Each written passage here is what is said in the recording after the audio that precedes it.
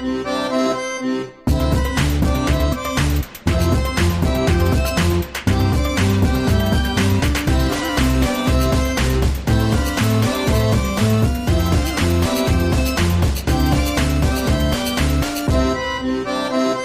to this episode of the Vancouver Tech Podcast. I'm your host, Drew Ogryzik, and we're here with Annie Ngo of several things, but today to talk a lot about QUp, I think, and maybe about Startup League. Annie, welcome to the Vancouver Tech Podcast. Thank you so much for having me, Drew. I'm stoked to be here. Well, awesome. Yeah, we're really happy to have you on. Why don't you tell us a little bit? You've actually been on the show before. It's a number of years ago now. I can't believe it. But what's been going on with you since then? It's been a while. And tell us a little bit about QUp. You're spot on. It's been about 3.5 years. Wow. Yeah, since I've been on the show. And at that time, we were talking about ProtoHack. For many of the members of the Vancouver startup community and ecosystem, ProtoHack has been an educational experience, has been a very big part of many entrepreneurial journeys. At that time, we were hosting code-free hackathons for the non-technical entrepreneur like myself, really for anybody who aspired to be a part of tech and innovation but didn't have the hard skills or the comp sci or engineering degree to do so.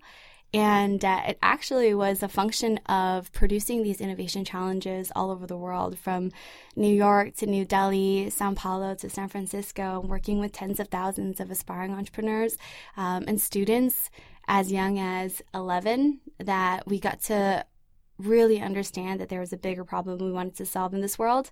That experience created the momentum for what would now be Startup League, and through Startup League, QUp. So yeah, many things, but all a part of the same story. Oh, very cool. So it all sort of comes together in QUp and in Startup League. I remember at the time talking about ProtoHack. We also spoke a little bit about, what is a prototype and why it made sense to actually focus on getting a prototype, a non-technical prototype, mock-up and presentation, as opposed to, starting with the code first, like traditional hackathons tend to do. And I thought that was really cool. And so I've been very interested to follow your progress. And now with QUp and with Startup League, it seems like you're very interested in the startup space and also in just really spreading the word and bringing access to things like education and things like economic means to would-be startup founders. Right, absolutely. So it's interesting because this was definitely not the career trajectory that I had anticipated when I graduated. What did you have anticipated? We were just talking about this before the podcast, but yeah, I aspired to be a politician. Like, I really wanted to be a part of government in some capacity. That's why I went to UBC, graduated from poli-sci, I went to law school at U of T, dropped out, and instead decided to explore this world of entrepreneurship. And so the passion for entrepreneurship starts there. And I knew that this was what I wanted to do when I went into San Francisco, like really bright-eyed, aspiring to also be like the next tech entrepreneur. Like, I think the Facebook movie had just come out at that time, so we were all really marveled by the prospect of that career, right? And encountering so many talented engineers and developers who would spend tens of hours over the course of a hackathon, or sometimes hundreds of hours over the course of their part-time careers to build something that nobody wants or nobody uses. I mean, if you go in the App Store right now, I may have used this example in a previous conversation. But yeah, if you go in the App Store right this minute and iTunes, there's probably 1 million apps that have been downloaded less than 10 times. And that's just a function of not spending the time to identify what problem in the world that they wanted to solve and who they're problem solving for. I wonder if any of that might also have to do with, say, marketing and, just actually getting over that sort of initial, I forget what the term is, but that sort of stage of adoption where that critical mass, I think it's called.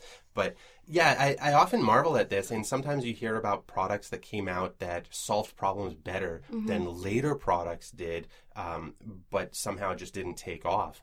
And it seems like there's this some secret formula. I don't know if there is or not. Maybe you have some better insight into that. What are your thoughts? Yeah, I couldn't agree more that success really is about a number of things. Timing is included in that. I wish that I knew what that magical formula was, but I think, at least for us, I can speak for our team, taking the time to build ProtoHack, to really work directly with these entrepreneurs, allowed us to have this insight that has created the confidence that we have in what we're building today. So I didn't think we've got a chance to talk about it just yet, but yeah, with Startup League, what we're trying to really solve here is the problem of opportunity. I grew up in East Vancouver in a community full of immigrants and refugees. I myself am an immigrant and refugee, and access to things that were really meaningful in our education, like after-school programs, like field trips, like extracurricular activities, like all of those things came at a really, really challenging cost, right? And the only way we'd be able to afford it is if we fundraised. And as a function, bake sales and car washes sort of became like a part of my lifestyle. That wasn't always the most successful. And interestingly enough, like in that experience itself, like you learn to be very entrepreneurial and solve tons of problems. When you're competing in team sports, like you are working in a team environment. So learning in these ways are so critical to not only the student's experience, but also like their educational value. And I think promoting that and empowering students with more of those opportunities is what we want to do here, except we want to do it better. Yeah, so. That's pretty interesting. So a lot of the things that you were talking about, you talked about, bake sales, car washes, team sports, and all of them, well, I'm not so sure how much the bake sales and car washes have competition, but maybe a little bit. There might be some competition here. But all of these sort of they represent teams. Right. And that's something that's pretty interesting. So when you think about a startup, like what is a startup, and is that a team? Is that really a team effort? 100 million, trillion, billion %. Like I it's funny. So side note, like that's not proper math, but 100%. Yeah, I mean, there's like a quote that I butcher all of the time, but it comes down to like if you want to go fast, you go it alone. If you want to go far, you go with the team. And a startup is this, it's a competitive sport. It's a team competitive sport, right? Like you sort of look at it like you're going into the Olympics, working with other members of your team to be among the best. And I think like we kind of forget that this is like a very difficult, challenging endeavor.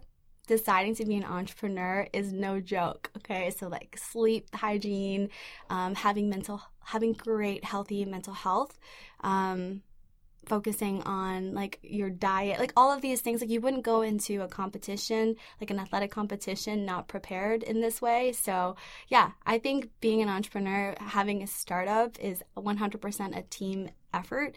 If you want to do it well, if you want to succeed for the long term, and it's something that should be looked at as if it's a competition.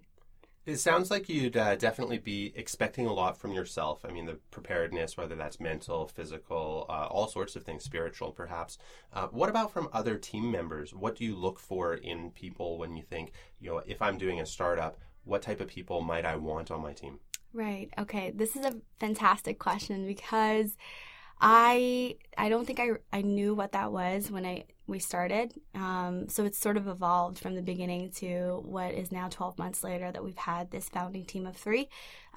In the beginning, it was really just about who I respected and who shared my values. So at the end of the day, with entrepreneurship, building a company, or even working for a company, I think like having fulfillment in your career, fundamentally comes back down to a why, right? Like really cheesy about this. I talk about this all the time. I feel like Simon Sinek will be the death of me, but like the power of why, if there's anything that's going to get you up in the morning, keep you up at night, allow you to sleep at night also is something I'm throwing into that is your why. Being able to articulate that to others is something I'm working on every day to to better my communication of what that why is, because I know exactly what that is, and finding people who align with that why and share that mission and that mandate with you. Coming back to that for a moment, I don't want to get too sidetracked Right. with this, but do you ever lose sight of what that why is?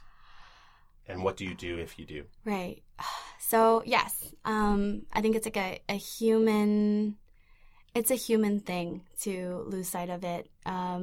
It's been so core to my existence because my career has been so integral to my identity.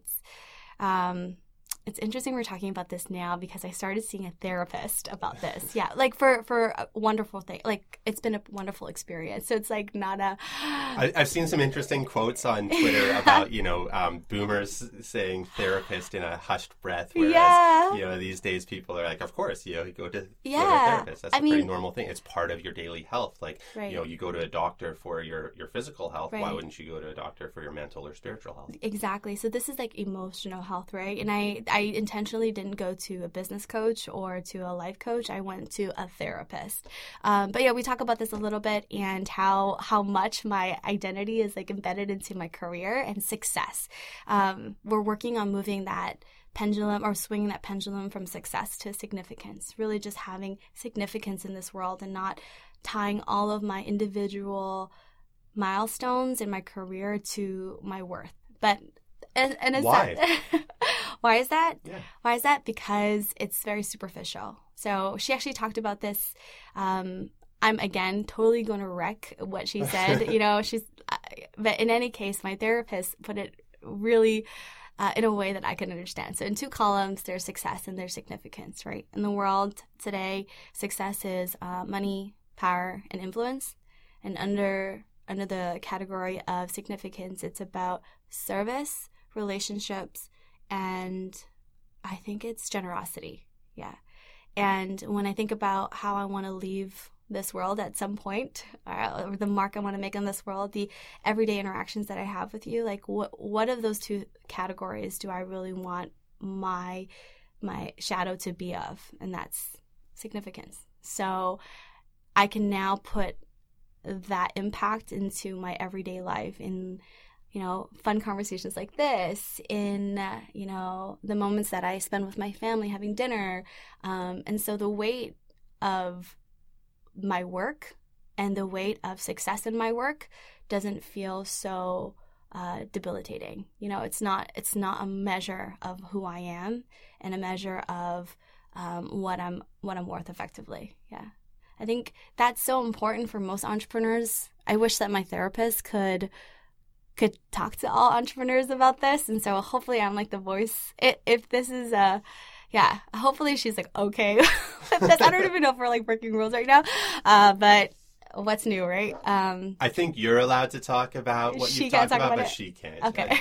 As far as I know, but I could be wrong. Don't take my word there. Right. So let's come back to the, so that comes back to, choosing who you want to work with and who you want to have around you in a startup. I guess as a team as well, you don't always get to choose your teammates. So tell me a little bit about that. I think in a startup you do. Yeah. I think if I'm going to go and leave a job that's well-paying, assuming that's well-paying, where I get to work with a bunch of people who I can deal with, like I'm definitely going to make a change when I get to build my own startup. Like it's such a difficult journey and a lifestyle to choose that I wouldn't do it if I didn't get to pick who I work with. Yeah, I didn't like we get to be the creators of our company. We get to manifest the solution of a problem that we've decided to work on, which is why I shared initially it's just about working with people who you really respect and you enjoy being around, and who sort of fill in the gaps in terms of your practical skills. So in our team, we have 3 co-founders, our CTO, who does the things that, neither my COO or I can do. None of us know how to code well. And so he takes on all of the technical challenges that so architecting the technology, managing the development team, really, really focusing on the product itself. And then there's our COO, my first co-founder that we brought on. She's just extraordinary at user acquisition, really at growth, at understanding the data, the 6,000 data points that we had in like Insta games that we ran over the course of a week, So she understands how to build products and marketing strategies. And then there's me who does like fun things like this, but really like also is just great at finding money. I think as a CEO, your number one job in a tech company is to never run out of money. There's a boatload of things, a list of things that I do that I think all of us, if tasked to, we'd figure it out, but we respect and rely on one another to fill in those gaps so that we can do the things that we do really well and really focus on learning the things that we don't. I think oftentimes people are looking for a single data point or at least a single column to categorize roles into. Right. And I've often thought of that as well. If we think about a CEO, their primary responsibility with a company is to keep it funded, however that means. Right? Exactly. Like whether it's you've got your customers or you've got whatever. And I think on the other hand, the CTO, their primary function is the tech, right? I mean, it's even in the name to make sure that things are working from a technical point of view, whether that's programming or building the tech team or making sure things are secure from a tech point of view and so on. Now, I'm actually kind of interested as far as a COO, what exactly that is, because it seems like that's sort of more of a malleable title that may differ from company to company a lot more. Yeah, so I totally agree that the COO manifests in different forms depending on the company, and sort of like that's what's wonderful about Rex, who's our co-founder and our COO. She is this dynamic person who will take on whatever hat is necessary, but in this particular case, I think she sort of is like a cross between COO, and CMO, so like Chief Marketing Officer, really leads those efforts in customer success, customer acquisition, data about customers to implement into the product. So if you were to say like a single sort of data point or a primary responsibility, it would be onboarding customers or bringing customers growth. Very interesting. Yeah, that sounds super cool. So let's come back to how ProtoHack sort of led to or on the path towards Startup League, which led to QUp and what exactly QUp is. Absolutely. So with ProtoHack, I had shared we were doing innovation challenges all across the world. And so part of that is building out a curriculum that would allow those entrepreneurs to really exercise the muscles that would require of them to build successful companies, right? We actually got really lucky one year and signed on a client, which was Stanford. Yeah, wild to think about. We hosted a hackathon that was code-free for their MBA program, which is really wild again to think about because whenever I have a hard time with being an entrepreneur, I'm like, I'm going to go back to school. Maybe I'll apply for Stanford. As far as like the world stage goes, if you think about an MBA, a Stanford MBA is, quite high up. Yeah. So it was a wonderful opportunity. But in that experience, we encountered a school of thought called design thinking. Stanford has a school called the D School for Design. And in that, we were... at least I can speak for myself, I was just blown away. I was like, wow, this is what innovation really comes down to, right? It's like these core principles and core educational values of 1, empathy, 2, synthesis, 3, ideation, and then it goes into prototyping and testing, right? So I was trying to wrap my head around like, what have we been doing with ProtoHack, and in understanding that this model existed, we saw that this entire time, like we were focused so much on the ideas. So in a similar vein to what education looks like today, we're focused on outcomes, ideas, and solutions. And I really, really wanted to figure out a way that we could make students, and in this case, aspiring entrepreneurs, really fall in love with the problems themselves, like understanding what that problem is. And I think it came down to an understanding of the necessity of curiosity and empathy. So with that said, that experience with ProtoHack really allowed us to see on the inside that this generation that's coming up now, with how the economics of the world and the political climate of the world is working, is going to be poised to be the most entrepreneurial generation in history. And I don't think that's going to change the generations after and after. Like, I get kind of crazy about this stuff. Why do you think that is? Because being an entrepreneur is quintessentially about being creative. And I think what makes us human is our unique ability to create and have ideas. That's actually a new thought of mine, but, inspired by many friends and podcasts and whatnot. But yeah, I've always truly believed that entrepreneurship and that entrepreneurial mindset, which so many schools and so many governments now are really, really advocating for, and putting tons of money into, comes down to a creative mind, a critical thinking mind, right? And because of automation, artificial intelligence, like I truly believe that's going to be our savior, is our ability to critically. So you mean that's not going to change going forward, as Right. in not that this next generation coming up is going to be the most ever, and after that nobody will surpass them, Right. but each continuing generation will be even more so. Absolutely. I think that's going to be the trend. I undoubtedly believe that that's going to be the trend. It's quite interesting because I think if we look back over history, we see a lot of the things that we probably grew up with that are still somewhat prevalent in society came from industrialization and the idea that, don't be entrepreneurial, Right. Go out there. Well, actually, industrialization didn't necessarily lead to that. I mean, I think a lot of places did encourage some sort of entrepreneurialism, even Right. within the corporate structure. Right. I think Amazon does this a lot. Toyota certainly encouraged managers and team members to experiment and go outside of, Right. think outside of the box to find solutions for different problems, and on that mass scale, which ended up resulting in some pretty good results over time. But yeah, but I think that now we're going from this sort of one classroom where one size fits all sort of mentality, mimicking kind of that industrialization approach, Absolutely. to now we're able to kind of cater more toward the individual's need, and that can be reflected in online education, for Right. example, and all sorts of other things. Right. Yeah. I mean, there's so many data points to attach to this trend. I mean, if we look at, I think there was a recent study on what students aspire to be, or what their career ambitions are in China and then in the U.S. And it's interesting because most people look at this. So the results of that was the most students, I think 12 to 18, aspired to be a YouTube star in America. I saw something like that in Japan as well, but it was like predominantly the boys Right. who were aspiring to be YouTube stars. That was interesting. Yeah, so I would say like the rise of e-learning, the rise of social media platforms like YouTube, the rise of esports. Like there's so many different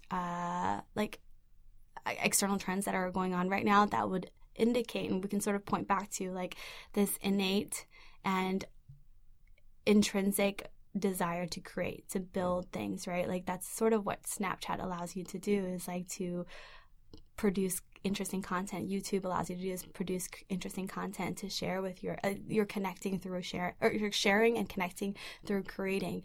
And there's also a recent study done, I think, by Nielsen that speaks to the interest of students like now in being their own bosses. So like entrepreneurship is not something that's new, for sure. I mean, it's sort of been like the foundation of so many societies, like for immigrants, like in Vietnam, where my family grew up, in Hong Kong, like that was the bread and butter of the world. And it's interesting because that's what they didn't want for us coming here. So my parents are just not thrilled at all. They accept and understand now. But yeah, so I think a roundabout way of saying all of this is, or to sort of capture the essence of all of this, is entrepreneurship is the future. I don't know if like being an entrepreneur itself is the future, but instilling those skills that are of an entrepreneur. So critical thinking, creative problem solving, being, quick on your feet, having grit, perseverance, like all of these things we can't argue are valuable characteristics, right? And in seeing that, I think what was missing in our education starts with empathy and curiosity. And in understanding that there's this growing interest and a necessity of more entrepreneurial thinking minds in the world, we decided that we're going to build Startup League. So instead of focusing on a company that allowed for the materialization of the creation of ideas, we're going to allow for this company to exist, to come from it, that focuses on the problem itself. So allowing students to think curiously, to be creative, and allow them to really start to re-practice those empathy muscles that have been so long forgotten in our education system. So we've said empathy a couple of times, and I feel that this is somewhat a misunderstood and sometimes misused word. What does empathy mean? Right. So in that context, there's a very clear distinction between empathy and sympathy, right? So sympathy is when, Drew, you stub your toe and I feel sorry for you that you stubbed your toe, right? Mm-hmm. And empathy is when you stub your toe and I think about, oh my gosh, I remember when I stubbed my toe. I feel for you. I feel with you. So sometimes, and I think this might be a good way that I can understand empathy as well. Sometimes I want to complain about something. Right. And I say, this sucks. And somebody might say to me, oh, you know what? If you changed your attitude, it wouldn't suck so much. And I don't want that. I don't need that. I'm not looking for a solution to it. I just think this sucks. And I want somebody to say with me, yeah, that sucks. Right. And that's all I need. And is that sort of empathy? Yeah, so you're asking them to empathize with you in that particular case. And it's interesting that we're talking about the definition now, because when we were running our initial set of tests with a group of schools in California, I went into the classroom and I said, okay, so this is the problem that we're facing today. It's some random problem like, Justin Bieber's in jail. And I asked the students in front of me, like, can you empathize with this? And they looked at me like I was an alien. So it really came down to language here. And the best way to provide you with an opportunity, or a real opportunity to empathize, is to ask you the questions, who cares and why? So Justin Bieber's in jail. Drew, who cares and why? Canadians care because Justin Bieber's Canadian. Exactly. So, it may not be a problem to you. I'm assuming you're not a believer. So why would you assume that? What about me would possibly give that vibe? You know what? I retract that thought. We're going to assume you are a believer. But in the case that you aren't, like, allowing yourself to ask those questions, like who might care and why would they care, is the easiest and the most efficient way. So this is actually something interesting. If we sort of dissect empathy or empathize, and you said curiosity and empathy are very important for entrepreneurship, and if we sort of dissect that and say, okay, well, a part of that empathy or being able to empathize with something is to actually care. Mm-hmm. You could even equate that with sort of compassion or maybe passion itself. Mm-hmm. Now, I've heard from some people that, advice that maybe, if you're going to do a startup, do something that you're not passionate about, that you don't care about, because then you'll be able to look at the data and look at the numbers and go that way. Whereas it seems like you're saying kind of the opposite, do something that does matter to you. Mm-hmm. So there's sort of two answers to that. The first is about caring itself, right? I have a personal response, like a visceral one that comes from me internally, that, why the hell not do something that you really care about? This is a freaking hard endeavor that we're deciding to do, right? So if you don't give a shit about it, like why would you bother doing it? I'm not doing it. As corny and as cheesy or whatever it sounds, like as PC as it sounds, like really, if I was doing this for the money, I'd be doing 1,000 other things in the world.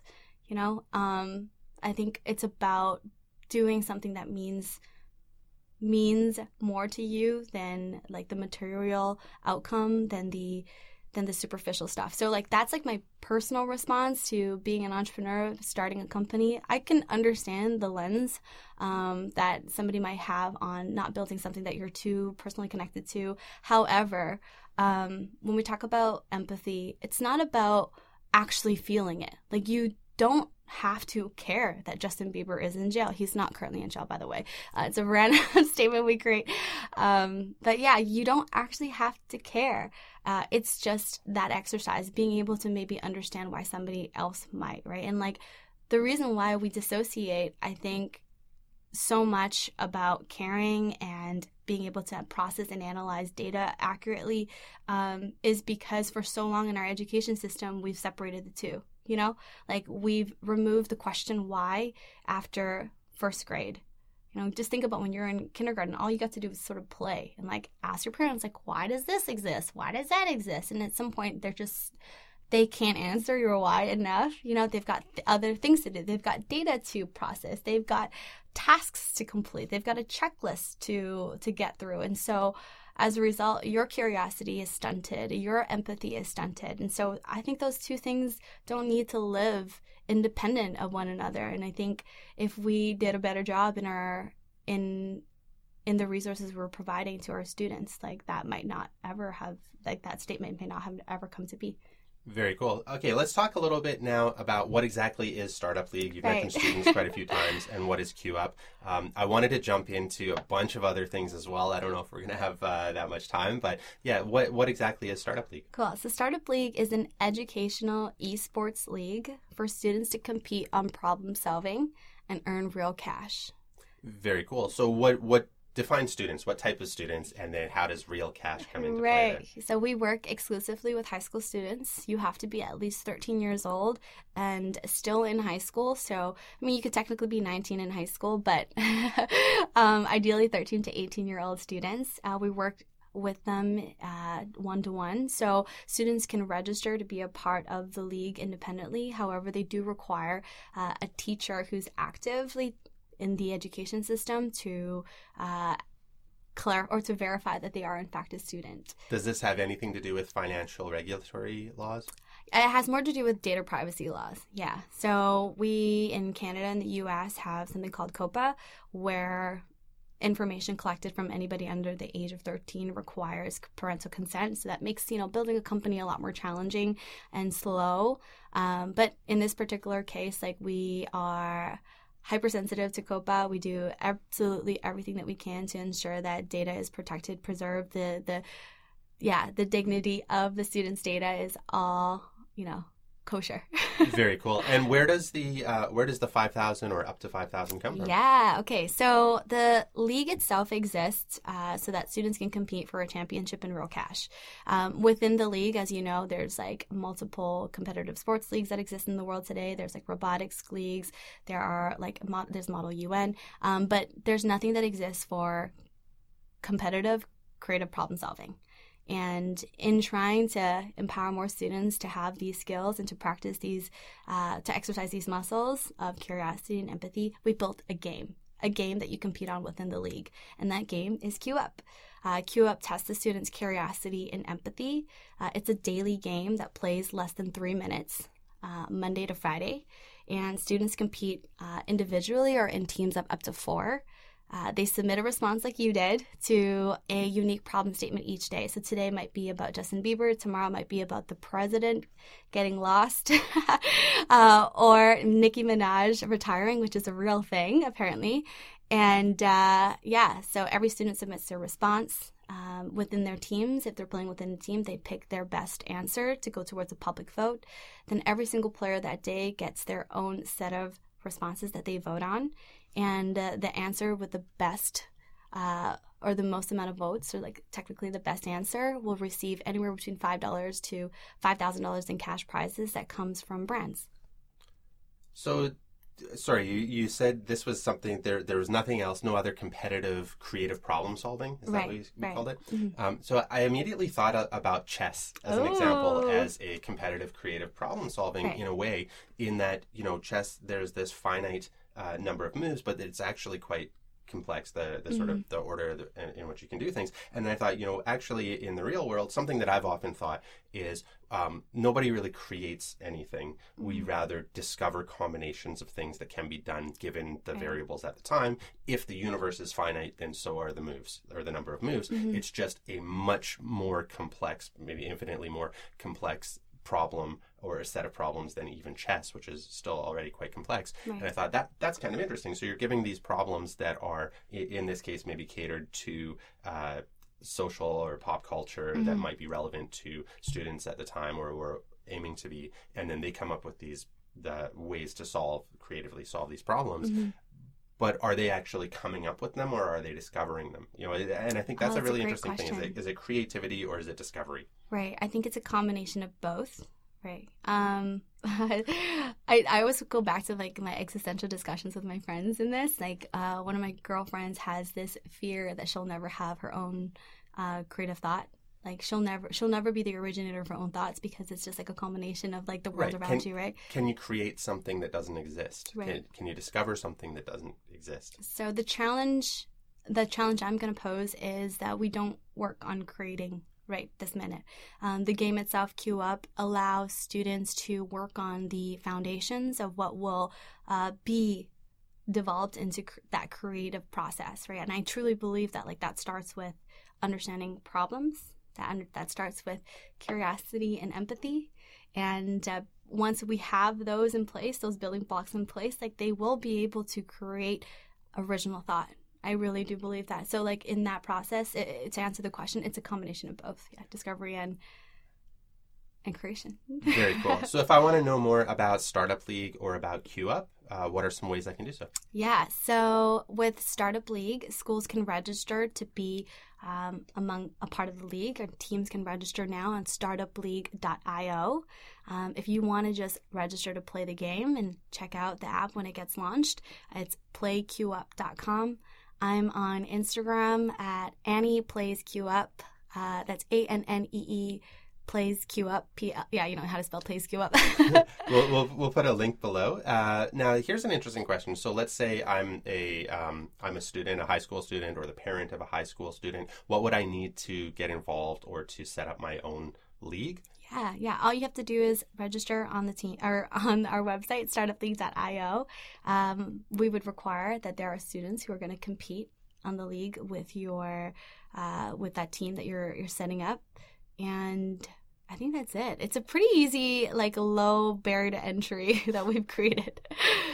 Sounds very cool. Okay, well, Annie Ngo of Startup League, Queue Up, and formerly of ProtoHack, thank you very much for being on this episode of the Vancouver Tech Podcast. Thank you so much for having me. Thanks for listening to another episode of the Vancouver Tech Podcast. Check out our website, vancouvertechpodcast.ca. Rate and subscribe on iTunes. Much appreciated. You can follow us on Twitter, VanTechPodcast. Feel free to leave some comments below. You can also hit us up on the YVR Dev, the Vancouver Tech, the Van Tech Slacks. I'm at James. And I'm at Drew. Special thanks to Same Room for hooking us up with an integration that allows us to have a cross-team Slack channel, Van Devs. Do you have a meetup that you want us to plug? Email us, show@vancouvertechpodcast.ca. Music by A Shell in the Pit from the game Parkitect. See you at one of the meetups around town.